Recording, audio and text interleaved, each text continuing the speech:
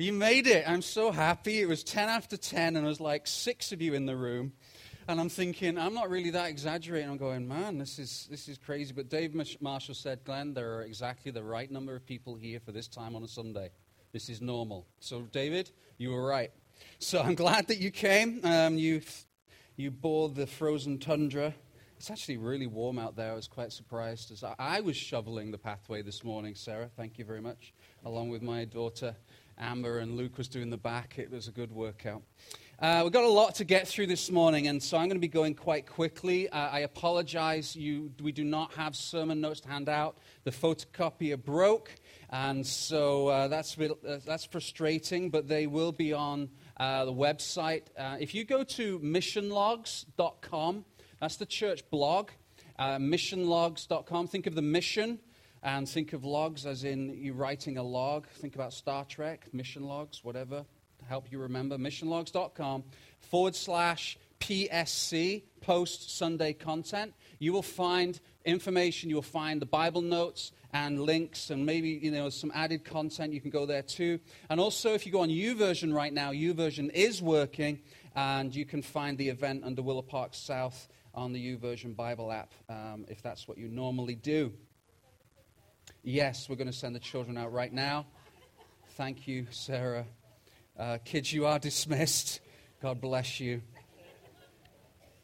It's a little bit of a family meeting this morning. If this is your first time in the South, we do welcome you and hope that you will enjoy your morning very much and that you'll sense the presence of God. But this is one of those times when you gather your family around the table and you say, okay, we just need to have a little chat. And that's what we're going to do this morning. So for those of you that call South home, then you will know that the content and this topic of this message is not one that I speak on regularly. In fact, the last time I spoke on this topic was 2011, at a very similar time of year. So we'll get into it and you'll see what I mean. Before we get there, there's this really intriguing story in Luke chapter 4 of Jesus in the temple, and he reads out some scripture, and as soon as he reads it, he's talking about the fulfillment of the Messiah coming, and he says, this scripture has been fulfilled in your midst today, and the Pharisees and the scribes all nod and murmur and just wonder. You can read it later, and they say, wow, this is a very impressive young man, and then Jesus, he's not quite finished. He carries on talking, and he tells them some of the history of Israel, and he refers back to the Old Testament. He's basically quoting Old Testament to them, and then they go nuts. They're furious with him because what he's doing is he's turned what is a nice, loving, and wonderful, oh, isn't that nice, scripture, and all he's doing is he's taking another scripture and sharing it with them, another account of history and sharing it with them, but they don't like that. They like one set, but they don't like the other. In fact, they want to kill him. So bear that in mind when I'm speaking to you this morning, because what I'm actually going to do is I'm just going to be sharing what the Bible says about something. And so you can criticize the messenger, that's okay, but all I'm going to be doing is sharing with you what the Bible says. So here's the challenge we have with the Bible. I'm going to be honest with you. We have no problem in agreeing with a lot of what God says. Our challenge is when it comes to believing it and living it out. And so what we do is we look at a scripture and we either can accept what it says immediately if it seems to be something we can apply and even better agree with, but we struggle when it seems to be contrary to our experience or our philosophy or our preference. We go, well, it can't mean that because that doesn't just make me feel good. And that's a challenge because the Bible is filled with challenging scriptures that actually don't make me feel good. And they shake me. But the reality is this teaching this morning, perhaps more than any other topic that I can choose, points us to him and causes us to press into him. It frees us to care. It produces an expectancy in our lives. It creates a sense of adventure. It's actually Christianity making a practical difference on a day-to-day level. It's just in an area or a topic that, like those Pharisees and scribes in the temple, they just makes us feel uncomfortable. And so we said when we started leading in the South, and 4 years ago, almost to the weekend, we said that we wanted to be faithful to the Scripture and preach what the Bible says, even if that makes us uncomfortable, which, by the way, is why we tend to go through series, because it keeps me on track. So rather than me just choosing scriptures that I think, well, they'll like me after this one, which is a temptation for any person, I'm actually confined and constrained by the Scripture, even if it makes me feel uncomfortable. But I promise you, this will make a difference in your life. In fact, this topic is one of the main conversation pieces out in the world. You can breathe easy. We talked about sex a few months ago. It's not sex. Okay? But it is perhaps the most talked about topic in our culture. And it's completely, no, you know what, I'm going to pull back. It's not completely avoided. It's avoided generally in church because we don't like to talk about it in church because we shouldn't be talking about that sort of thing in church. Okay, in the coffee shops, but not in church. Whereas when I read what Jesus did and what he said, I find that 25% of what he taught seems to refer to this topic. We have a poor track record in Christendom on this topic. What I'm going to be talking to you about this morning, now that I've really drawn you in, you're like, what is he talking about? I'm going to be talking about money. So something happened inside you right there. Oh, gosh. I wonder, is that a baby crying? I don't even have a baby. But I'm pretty sure. If that number appears, I don't know if you noticed, but earlier on in the service it said, God is goo. Did you see that? Or was that just me? I did take an Advil before I came out this morning. Did anyone else see God is goo on there? Oh, good. Pete did. So it's just you and me, Pete. But if the number appears on there and you leave and I know you haven't got a baby, then I know it's because of this topic. No pressure. You can hold in the bladder for the next half an hour or so. I'm going to talk about money. We have a poor track record in Christendom when it comes to money. I am ashamed to say that there are people who call themselves Christians who go on TV and write books and preach teaching that really is not in line with Scripture, that gives church a bad rep. Because if you've been here long enough, you will know that this is not something that I pound every week. In fact, the last time I preached on money is 2011. It's very, very close to our heart, and we get very, very protective and very judgmental. So as soon as church and money are connected, we go, there's an agenda. Well, maybe that straight away, just want to be honest, is more reflective of your issues, not ours as a church. Because if you've been in Willow Park Church long enough, you know that money is not high on the agenda in terms of constantly reminding you and constantly telling you. But the reason that I want to preach to you about money this morning is, I'll be honest, yes, giving needs to increase. However, obedience to the Bible is more important to me. And so when we come to obedience to God and obedience to Christ, you cannot avoid the issue of generosity. You can't. It's actually freeing. So I'm going to be very quick. I'm going to keep to my notes because I need to get through a lot of information. But here's what I want to encourage you to do. If you're serious about being obedient to God and actually want to see freedom come in your life, not in the prosperity gospel kind of way that for every dollar you put into that plate, you're going to get $100 back. I'm not saying that, but if you want to see genuine freedom, then you need to listen and lean into this teaching and maybe listen to it again when it goes online. So let me just give you some overriding principles that in and of themselves I could spend a long time preaching, but so I'm just going to kind of give you a Bible grenade over the next minute or two. The first thing I want you to know is, first of all, underlying everything is that everything belongs to God.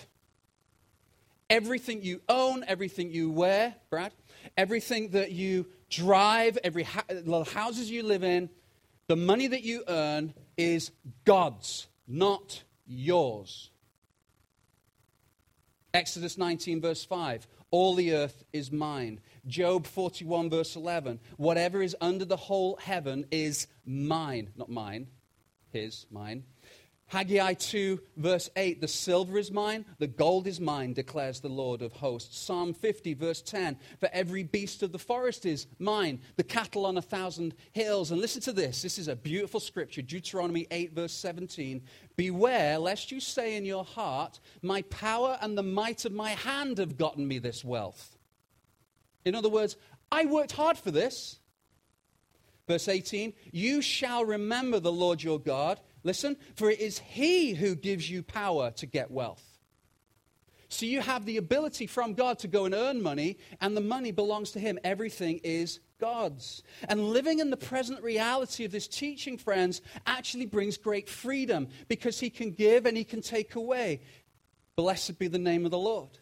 And so he can give you abundance, he can give you good things, he can give you the money, he can give you the power to earn. And then when those things may stop, God is still good, he is still in control because everything belongs to him. And you see, that is freeing because what we can do is take our eyes off what we think we control and actually put our eyes on him and towards the hills and towards he that owns everything and say, God, you know my predicament. You know the issues that I'm in. Everything belongs to you. This is your deal, not mine. It's freeing. So now I don't have to control. I can let go. Even when it seems that he allows us to go to the very edge of the edge of the edge, of the precipice of the edge. When it comes to God, I need you to come through. He'll let us do that. It all belongs to God. The Bible says, there's an underlying principle in the Bible, and I like this. It's also for you to enjoy. He says, go, enjoy this. Enjoy the good things that I allow you to have. Enjoy them. I want you to enjoy them. Why? Because it brings him glory and us joy, and it's a good thing. He's not this capricious God who's holding everything like, with a snarl on his face. He wants us to enjoy the good things he's given to us. It's also, very importantly, ours to give away. So steward it. Give. An underlying principle in the New Testament that Jesus refers to is, secondly, is how we use our money is an indicator of our spiritual condition. Matthew 6, verse 19, do not lay up for yourselves treasures on earth where moth and rust destroy and where thieves break in and steal. But lay up for yourselves treasures in heaven where neither moth nor rust destroys and where thieves do not break in and steal. For where your treasure is, there your heart will be also. So what is an indicator of our spiritual condition? Is it how we help the poor? No. Is it how we go to church on a regular basis? No. Is it how we read our Bibles or pray or support the good ventures that are going on in our community? No, no, no. Jesus here is saying where your treasure is where your heart. If you really want to know if somebody's living differently, look at their checkbook. Look at how they treat money. Because, friends, grace and coming into a relationship with Jesus will lead us to live our lives differently. What is the target of our affection? If it is God and Jesus and all that he did, then we hold our life with an open hand, because in comparison is nothing compared to who he is and what he has done and what he has given. You only need to look at Acts chapter 2 to see the effect that grace has on a group of people where they are living every day with open hand, constantly giving, receiving and giving and giving. And all those that had need were given. It's a beautiful picture of what Christianity should be like. But Glenn, what if he doesn't provide? What if he doesn't come through? The first thing I would ask, and I would ask this over coffee, and I'd say it lovingly, is what is it you're asking for? And is it in line with what God's best is for you? Because God's best for you is exactly what you have right now. His plan for you, if we believe that God is the author and the finisher, the Alpha and the Omega, and in control of everything, then he is actually in control of everything. And so every aspect of our life at any moment in time is part of his plan for us. And even if it is painful, then that still somehow has to contribute to our good and his glory in the end. So what is it we're asking for that we're wanting him to provide? Will it truly be the best thing for us? But that question also may not be a financial question as much as it is a spiritual question. It's a question of trust as opposed to a control? What if he doesn't provide? So this sermon really is a sermon about the heart. And so some of the questions that you may be asking yourselves, and they should appear, and Jason, you're doing a wonderful job. I'm keeping you busy today on the tech back there. The first question that you probably will be asking is, should I give out of my present circumstances? And where I find myself now, should I be giving? Secondly, how much should I give? And thirdly, to whom should I give it? Because you might be thinking, Glenn, I can't afford it. I'm in debt. Should I give 10%? My spouse isn't a Christian, so how do I give from that? I don't want to give to the church. These are all real questions. And so we need to address them in a biblical way, not in an experiential or preferential way. No, not preferential. In my preference. So we need to separate what I would prefer, which is ABC, because this is what I'm comfortable with and happy with as a pastor and as a husband and a dad. And I need to look at what the Bible says, and then I need to remind myself that sometimes the Bible says something that's contrary to my preference, and I need to lean into that and consider it. So that's where I want us to be this morning. Okay, let's go. That was my introduction. 2 Corinthians chapter 8, verse 1 through to 8. Let's read. This passage encompasses everything we need to know about giving. 2 Corinthians 8, verse 1 through to 8. This is Paul talking to possibly the most messed up church in history. Like, they were all over the shop. Their issues, there's just no way that you would be able to get a pastor to come to that place unless they felt specifically called from God, because these people had major challenges. And so he's talking to the Corinthians, and he's using a Macedonian church as an example to them. That's the context. And he says, and now, brothers, we want you to know about the grace that God has given the Macedonian churches. But out of the most severe trial, their overflowing joy and their, notice those words, extreme poverty, welled up in rich generosity. For I testify that they gave as much as they were able, and even beyond their ability, entirely on their own, and they urgently pleaded with us for the privilege of sharing in this service to the saints. They were begging Paul to give. And they did not do as we expected, but they gave themselves first to the Lord and then to us in keeping with God's will. Just as you excel in everything, in faith, in speech, in knowledge, in complete earnestness, and in your love for us, see that you also excel in this grace of giving. Verse 9, for they know the grace of our Lord Jesus Christ, that though he was rich, yet for your sakes he became poor, so that you may through his poverty might become rich. Point 1 is generosity begins with gratitude. In verse 9, I'll read it to you. It says, for you know the grace of our Lord Jesus Christ, that though he was rich, yet became, for your sakes, he became poor, so that you might through his poverty might become rich. In verse 2, it says, in verse 1, it says, now, brothers, we want you to know about the grace that God has given the Macedonian churches. So the Macedonian church was generous because they recognized and felt the grace of God in their life. They weren't generous because they were rich. They were in extreme, quote, extreme poverty. See, Christian giving is always a response to grace. So you want to know what the motivation is for giving? Is it that I show you a whole list of numbers and go, you know what, if we don't meet this number, we're going to struggle? No, that's not the motivation. Is the motivation, okay, if you give, then you're just going to have joy and love and peace, and you're just going to have freedom? And no, that's not the motivation either, because what that's actually doing is playing into our culture's mindset of saying, look, if you give, you'll get something in return, therefore, please give. And so we think, oh, right, well, if I'm going to get something, I'll give. If I'm not going to get anything, I won't give. No, it does away with that thinking as well. The pure motivation for giving generously was that they had received grace. Full stop. End of sentence, end of paragraph. That's it. They'd received grace. That they had been so impacted by the message of the gospel of Jesus Christ that they looked at themselves and they said, how can we not give?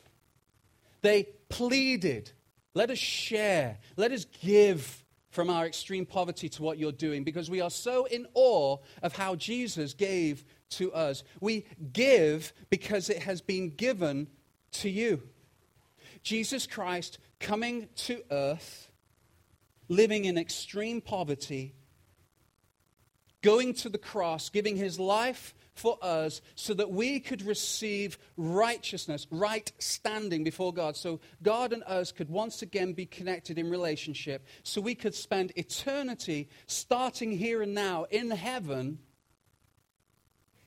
Because of all these good things that have already been given, they were tripping over themselves to give back to the ministry that meant that other people would also be able to receive from that. They weren't going, well, I need some control here. They were saying, just show us where we can give. We want to give. It's beautiful. What a wonderful open heart. You see, Jesus died and paid our debt of sin. Jesus is generous. Jesus is gracious. Jesus is a giver. He's an example to us all in saying, look, as I have given, you go and give also. There is no, please hear this, if you forget everything else in the sermon, let this be one of the things you remember. There's no bait and switch here. I'm not trying to manipulate or transform or use neuro-linguistic programming on you. There's no subliminal hypnotic messages going on behind me. Maybe in the trees a little bit, but there's nothing. I'm not leading to the, so therefore, I'm not guilting you into. I'm not interested in that. I want to show you that if as Christians we truly lived in the present reality of the gospel, we wouldn't be saying how much should we give. We would be saying how much do we get to keep? How can I give? See, generosity starts and begins with gratitude. Number 2, generosity is about sacrifice. So let's just quickly talk about tithing. Because we want to know how much we should give. So let me just say categorically, this is some very important 50,000-foot teaching which I want you to remember and go away and look at. When we talk about tithing in the church, for those of you who are new in the church, tithing means a tenth. And so traditionally we've said we would like you to tithe to the church. In other words, give 10% of your total income to the church. Beautiful, wonderful. Please do. The reality is, though, if we're going to bind ourselves to tithing, we need to know what tithing actually is. And in the Old Testament, there weren't just one tithe, there was 3 tithes, equaling 30% of their income. So listen to it. There was 10% that went to the work of the temple, the church. 10%, I love this, went to parties. I'll say it again. 10% of our total income would go to the party fund. And then once a year, and sometimes more, they would just kick off the biggest feast that they had all contributed to, 10% of their income. Let's just imagine if we took 10% of everybody's income in here right now and put it into a party fund. I'm going to go to that party. There's going to be a few more than little party poppers and a few balloons and a couple of sausage rolls. That's going to be the party of parties. Just saying. Maybe we should make that part of the thing, John. Brad, what do you think? Yeah, thumbs up. The third tenth, every year, every 3 years, went specifically to the poor. So they gave 30% of their income, and that was before all the other sacrifices and givings as were dictated to in their law at the time. They were giving massive amounts away.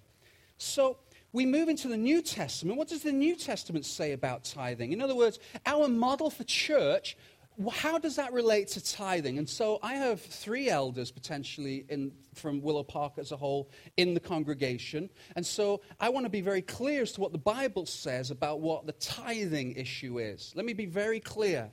The teaching on tithing in the New Testament is not explicit. It's not really implicit. It's not hardly mentioned, to be honest. It's kind of referred to in a negative way by Jesus because it was used by the Pharisees and Sadducees to show off. So tithing is not actually taught in the New Testament. I have to be honest with you. What the New Testament actually teaches is this. Not how much you give, but how much you keep. The teaching in the New Testament is this. 2 Corinthians 8, verse 2 to 4. Out of the most severe trial, their overflowing joy and their extreme poverty welled up in rich generosity, for they testify they gave as much as they were able, and even beyond their ability. Entirely on their own, they urgently pleaded with us for the privilege of sharing in this service to the saints. I'm going to say a statement and I'm going to come back to it. Tithing's too easy. Tithing is minimum. These people gave as they were able, even beyond their ability, entirely on their own. In Mark chapter 12, we see this story of Jesus watching people putting their money into the offering. And it says in Mark 12, they all gave out of their wealth, but she, the widow, out of her poverty, put in everything. All that she had, she gave in one tiny little coin called a mite. Most of those people wouldn't even bend down and pick one of those up. She gave everything she could out of her extreme poverty, beyond what she was able. And Jesus says out of their wealth they gave, not impressed. Maybe it was more than 10%, maybe it was 20%, maybe it was 30, 40%. Not impressed. What he's impressed with is the sacrificial giving generously from that lady. So there's no sacrifice versus grace-filled sacrifice. God is not impressed by our amounts nor our bookkeeping. What I drive is not going to help whether or not I get into heaven. Drive a van filled with fishy crackers. It's not going to help. God's not like, wow, nice van. He's not impressed with amounts. He's impressed with the heart. A.W. Tozer said this, and I quote, I am obliged to tell you that God does not need anything you have. He does not need a dime of your money. It is your own spiritual welfare that is at stake in such matters as these. You have the right to keep what you have all to yourself, but it will rust and decay and ultimately ruin you. See, God gives us money, and then he says, live generously over and above. Out of their most severe trial, they gave with overflowing joy. So generosity is not so much about, okay, how much should we give? It's more about how are we generously over and above, beyond our ability, giving. See, the New Testament teaches that your giving from money which actually isn't ours should be, first of all, given regularly. It teaches that it should be given cheerfully. And it teaches that it should be given sacrificially. Regularly, cheerfully, sacrificially. That's what the New Testament teaches. And can I say, and I say this with love and respect to what has been taught previously, 10% is not a sacrifice for some of you. Some of us drop 10% on clubs and leisure and activities and holidays and everything else, not a problem. 10% is not necessarily a sacrifice. For some, 10% is just, that's beyond. And so what the New Testament teaches is, okay, it's not so much about the 10%, it's about whether or not you are giving sacrificially. Does it pinch? Does it make you go, I don't know whether we can afford this? But God, we're going to give it because it's not ours, it's yours. So therefore, we have an answer to a whole load of questions. Should I give 10%? Yes, that's a great principle to work from. If it's sacrificial to you, if 10% is just nowhere near where you can get to, identify what is going to pinch and give that. Because it appears to me that that's what the New Testament teaches. So for some, that might be 60%. Do you see what I mean? Should it be gross or net? Irrelevant question. Gross may not pinch enough. It's about the sacrifice. Non-Christian spouse. So how do I give to the church when my spouse is not a Christian? Any surplus money that you might own, give from that sacrificially. Yeah, well, it's okay for the rich. You know, statistically, the more money someone has, the less they actually give. Statistically. It's kind of interesting. See, sacrifice isn't easier the richer you get. There's a story, and I'll read it to you. A man once came to Peter Marshall, the former chaplain of the United States Senate, with a concern about tithing. He says, I have a problem. I've been tithing for some time. It wasn't too bad when I was making $20,000 a year. I was able to give up $2,000. But now that I am making $500,000 a year, there's no way I can afford to give away $50,000 a year. So Peter Marshall, the chaplain, reflected on this wealthy man's dilemma and gave no advice. And he said, yes, sir, I see you have a problem. I think we ought to pray about it. Is that all right? So the man agreed. So Dr. Marshall bowed his head and prayed, Dear Lord, this man has a problem, and I pray that you will help him. Please reduce his salary back to the place where he can afford to tithe. Amen. So the more money you have doesn't make tithing any easier. And I'm not going to ask for a show of hands, but some of you who are making more money now than you were maybe when you were at university and you were tithing regularly there, it's not any easier now. So how much should you give? 2 Corinthians 9 verse 7 says, each man should give what he has decided in his heart to give, not reluctantly or under compulsion, for God loves a cheerful giver. 10% is a great place to start, but thus saith the Lord, figure it out. You want to know what amount you should give? Figure it out. Go before Jesus and pray and consider a number. If it causes you to rely on God for your needs, you're getting there. If it's causing you to remind yourself that He is in control and not you, you're there. If it points us to Him and not to our own ability or circumstances, you're there. And when we're there, we suddenly realize that our ego and our security is released. It frees us to care for other people more than ourselves. It produces an expectancy like, God, I don't know how you're going to do it, but I get a sense that you will, because if you don't, it could get pretty bad around here. You give anyway. It creates this sense of adventure. And I want this to appear, if you can find it, Jason. We make a difference as we are obedient. That's worth living and giving for. We make a difference in the lives of people around us as we give. C.S. Lewis said this, and I think this might appear behind me. I need to take some coffee. Just warm up my throat a little bit. I do not believe one can settle how much we ought to give. I am afraid the only safe rule is to give more than we can spare.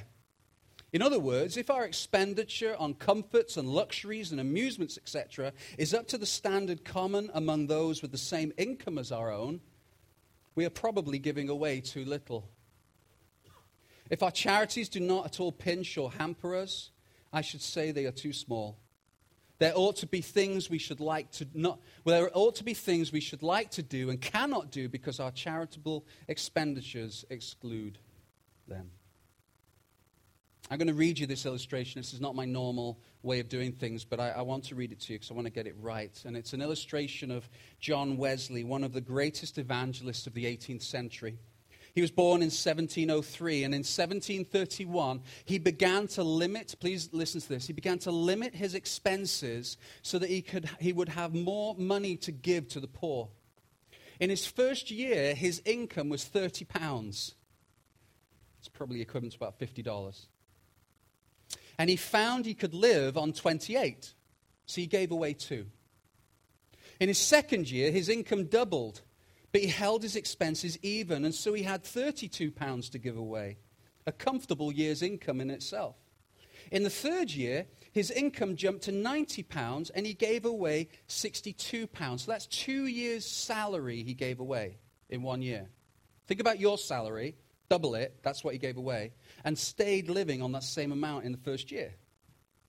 So in the third year, his income jumped to £90. He gave away £62. In his long life, Wesley's income advanced to as high as £1,400 in a year. That's mind-blowing. But he rarely let his expenses rise above £30. He said that he seldom had more than £100 in his possession at a time. This so baffled the English tax commissioners that they investigated him in 1776, insisting that for a man of his income, he must have silver dishes that he was not paying excise tax on. He wrote to them, quote, "I have 2 silver spoons at London and 2 at Bristol. This is all the plate I have at present, and I shall not buy any more while so many round me want bread." When he died in 1791 at the age of 87, the only money mentioned in his will was the coins to be found in his pocket and his dresser. Most of the £30,000, bearing in mind an average wage was £30 a year, most of his £30,000 he had earned in his life had been given away. He wrote, "I cannot help leaving my books behind me whenever God calls me hence, but in every other respect, my own hands will be my executors. My own hands will give away my money." So we've answered 2 of our starting questions. Should I give from my present circumstance? Yes. How much should I give? Yes, sacrificially. Maybe I should have just stood up and said that right at the beginning to save us a whole load of time. So where? Where should we direct our generosity? So here's where we can, if we're not careful, we can kick into control again rather than stewardship. Number 3, God's unique plan.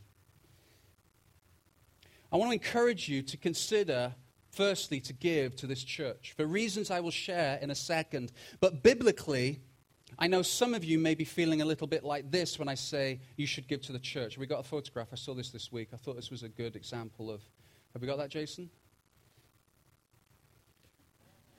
So when I say you should give to the church, maybe you're feeling a little bit like that guy at the front there going, "Are you kidding me?"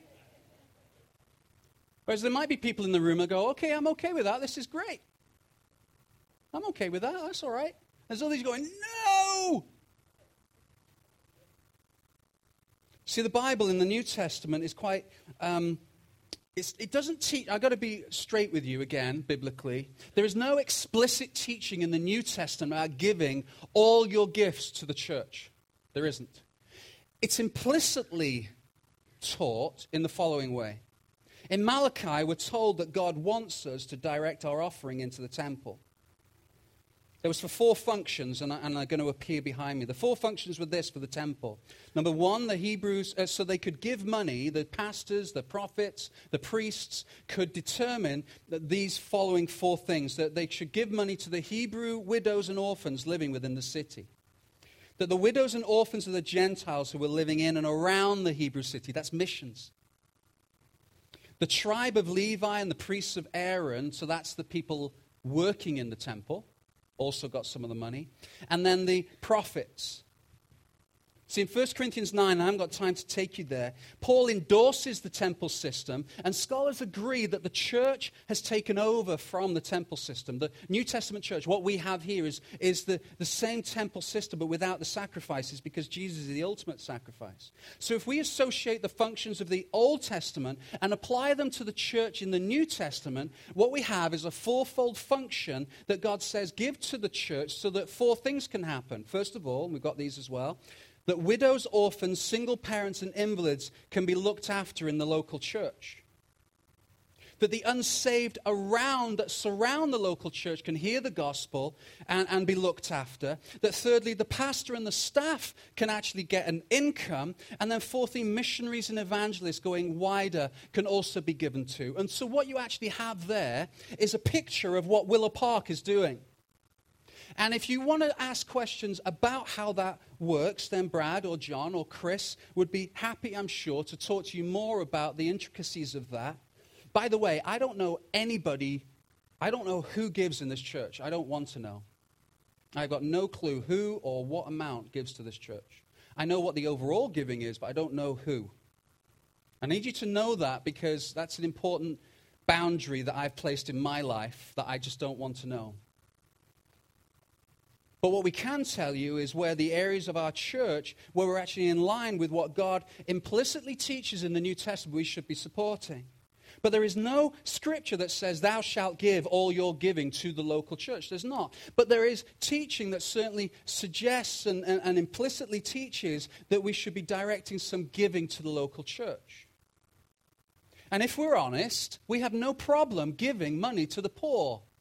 Hear me, lovingly. We have no problem giving money to the poor. It's the pastors we have issue with. I've had people in church tell me, I pay your wages. That's happened in the last 20 years. And I go, no, you don't. God does. Because there's a mentality that somehow we shouldn't give to the church because we're just not sure whether or not it is going to the right places. Lovingly, let me say this in front of the elders as well. If you're feeling that way about this church, you need to find another church. You need to find a place where you do believe that the money is going towards sharing the gospel. I'd encourage you to do that.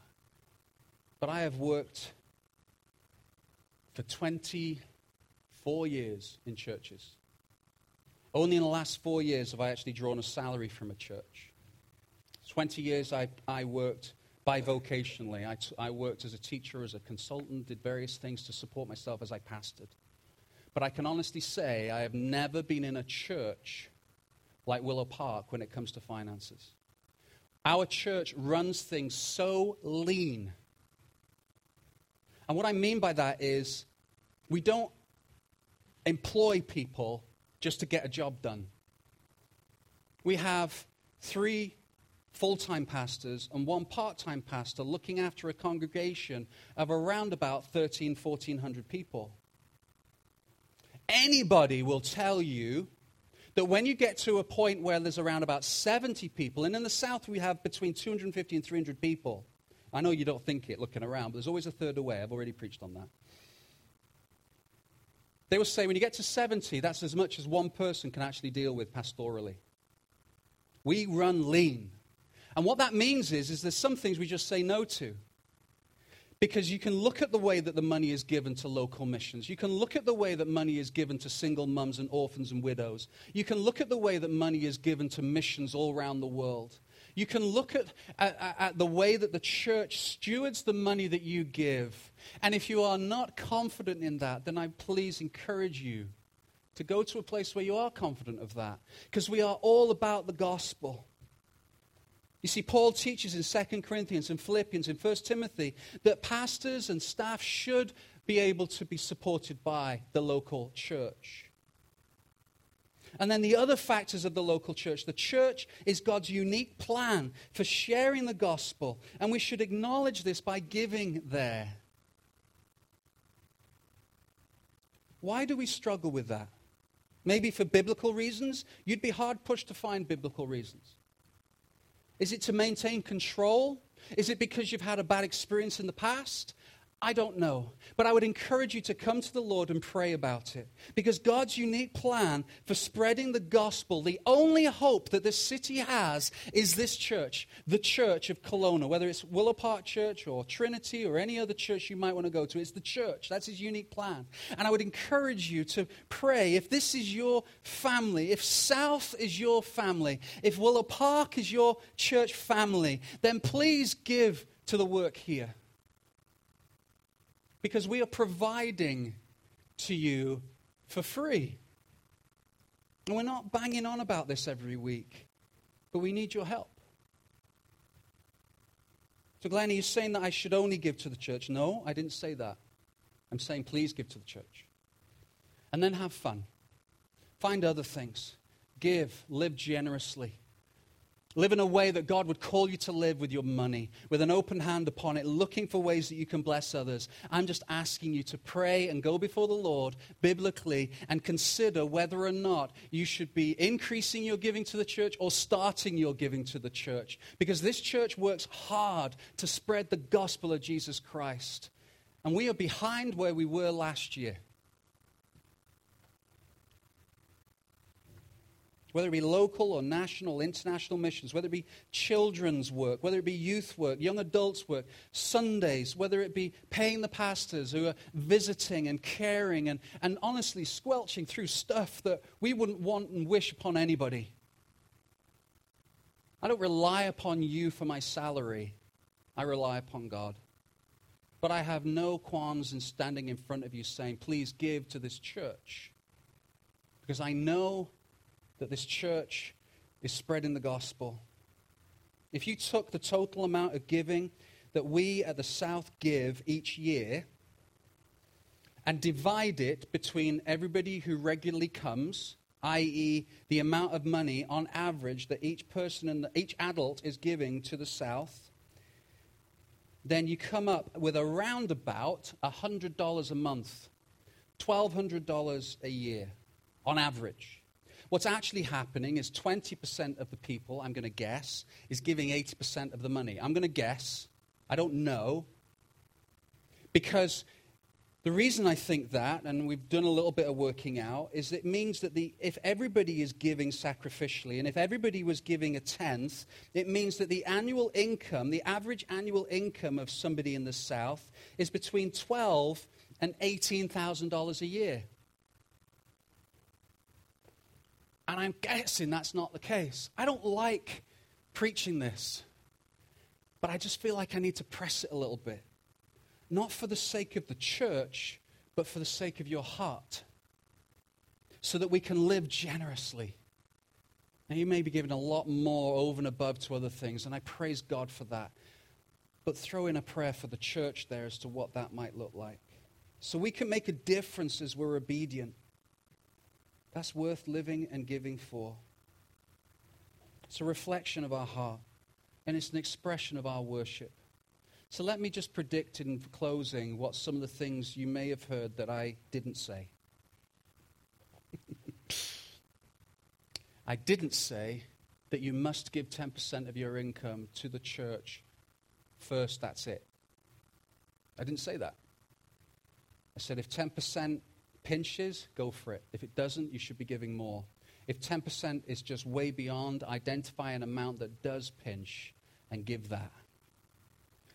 I did say, please consider and pray what God is calling you to give to this work of Jesus Christ in this corner of the city.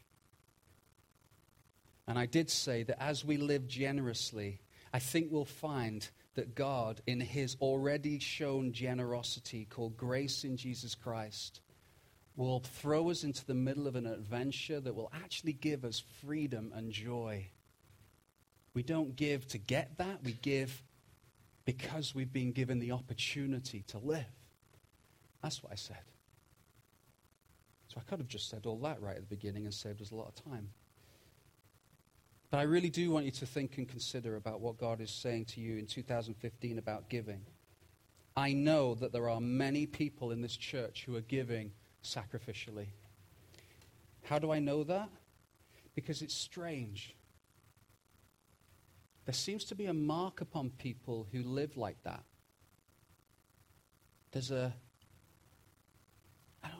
just a sense of freedom around people. I know people are giving sacrificially. And I know that people have historically given sacrificially to this church. We are sat in the outworkings of that sacrifice, this building. I want us to be a church that lives generously. Have fun with it, sacrificially, believing that God will always meet our needs. Let's pray.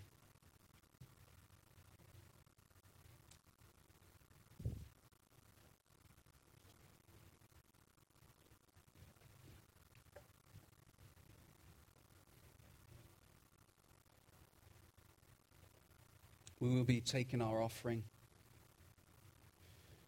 in a minute, maybe when the second song of this set starts. And I wanted to do it now because I wanted us to put it as part of our worship this morning. Give you time to think and consider, just as you have your eyes closed, and you can set up pre-authorized payments and all sorts of stuff. We can give you information about that. But right now, I want you to pray and consider your heart condition. What it is that you're worshiping, what it is that you are putting first. Whether you are standing in obedience before God when it comes to your income and your view of it. I want you to, as we're worshiping, I want you to think and pray that through.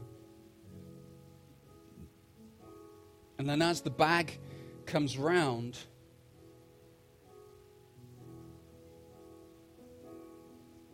I'm praying that you will be in a position where you can give generously, maybe for the first time in a long time.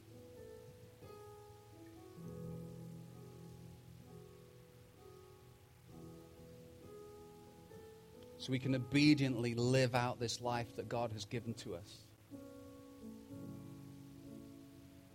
Dear Jesus, I pray as we move into this time of worship that our focus would be not on money but on you, Jesus, on your gift to us, on what you give us every day to enjoy, and that, Lord, that you would speak to us clearly about how we can give back to our city and our community and our church from that. Thank you, Lord, for the work that is going on in this place. Lord, I thank you for those in this church that regularly, sacrificially give, not just to the south, but to those who are needy in our city. Thank you, Lord, for that. Thank you, Lord, for those that are just giving what they can. Even if it might seem like a small amount, Lord, I thank you that you gain great pleasure when you see your people following the teaching of your word.